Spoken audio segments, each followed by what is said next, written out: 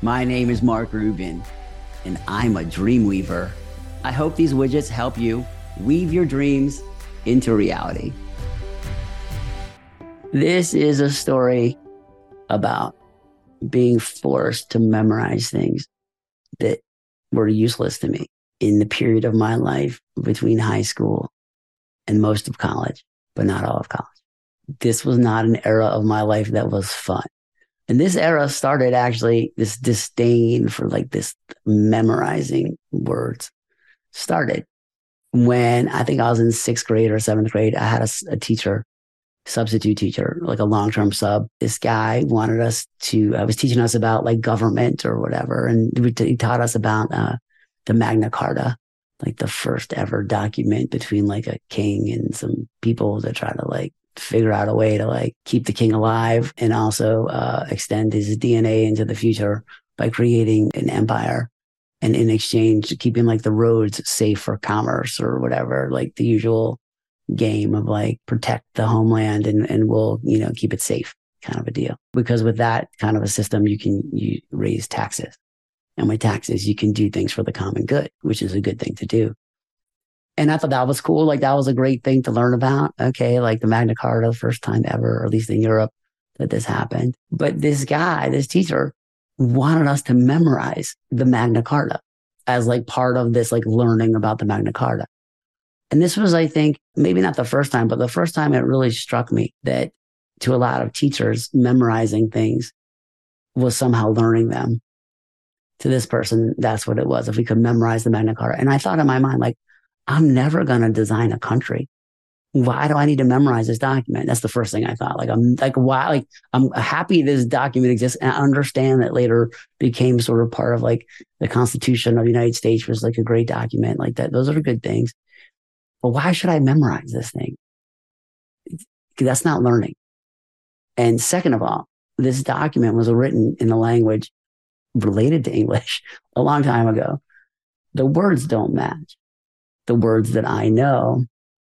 And I barely speak English. I have to translate every word I say from a picture of a sound into a letter, into a word, mapped to a flow chart based on sentence structures that I observed. And it's very hard for me to learn new languages. I've never been successful ever in learning any other language. And I've lived in other parts of the world because the sounds are different and they don't match anything that I can see. So this person asking me to memorize this document in a language I didn't speak, even though to him it was kind of like English and like, I guess maybe this guy went to like Renaissance festivals or something and thought that was like cool to like, I don't know. But anyway, long story short, I did not memorize this thing. I didn't memorize one line of it and I got in trouble. And this was, I think, the first time I got in trouble for not doing something like at school that someone wanted me to do because I couldn't do it, first of all. And I didn't want to do it. I didn't want to do it because it was dumb to make anyone memorize something in a language they don't speak. Even if someone didn't have the same kind of cognitive quirk that I have about language, like even if they could memorize it and they only understood 50% of the words, they still would understand 0% of the document. So why would you make kids memorize this? Like even today, I'm like, what? And so this led to me like really considering with great disdain the kinds of things I'm being forced to learn in school. And I resented being forced to learn things that either weren't useful, like since I was never going to design a country, why would I need to like know the Magna Carta? And sure, history is great and like we can learn and that's all good, but like making me memorize it didn't improve anything in the world. So like, why would that be, critical to this guy? But it was, I guess that's the way he learned. And so when I went to school, high school and also college was a hard period for me, memorizing these words that I didn't know or understand, new kinds of concepts or new things, challenging for me. In high school, I knew I was going to go to University of Maryland, which is state school where I live. And at the time, it was the easiest one to get into. I had a low GPA. I had like a 2.8, I think, which is below a B, which is where I live, like low. Okay. He's like competitive. People here are super competitive about things like that. I never cared ever about a number that was supposed to assess my ability to understand anything, because who are they to measure me? Who are they to measure anybody? What game do they think I'm playing? The game of a number? And I was surrounded by people that play these games, surrounded. 100% of the people that I knew were trying to get these numbers higher, as if it, to them, that was some kind of like competitive thing, these numbers. And so there's a test here that back then I had to take called a SAT test. I knew that the minimum score I needed to get on this test a long time ago, but I believe it was like an 1190, which was kind of high. Okay. Back then, given my low score on the GPA, grade point average number, I decided I was going to get the lowest possible score to get into the University of Maryland. Like I knew if it was 1190, I was trying to get exactly 1190. Exactly. The first time I took the SATs, I got like 1150. Which was too low. And I was like, uh-oh, I undershot. And I thought, now I'm never going to get into college. It's like the whole like catastrophe of life like in front of me. And then I took it again and I got like a 1200, something like that.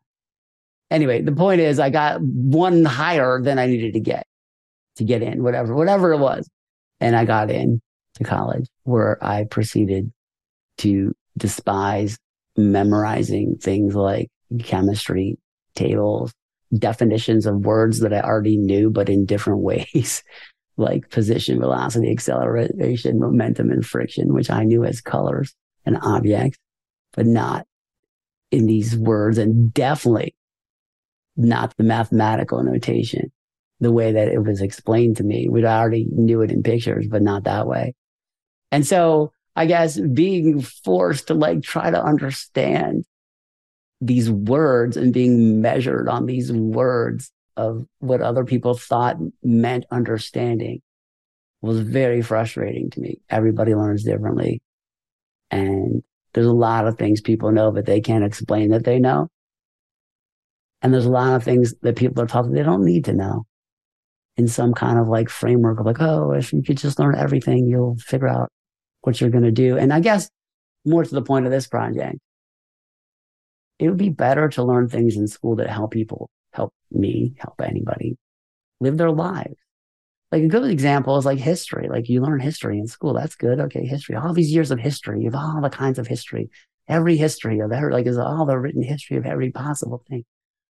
How much time do we spend learning about the future? How about the near future? How about like next year or like 5 years, like when these kids are going to get out of high school or whatever, like the time frame is where there's like a degree of confidence that like there's some kind of way to have a trajectory of like what would be useful to know later. Okay. So that when you get there, you're ready, as opposed to learning about the Magna Carta. Because so far I haven't designed a country. So why do I have to try to remember that? So just some food for thought.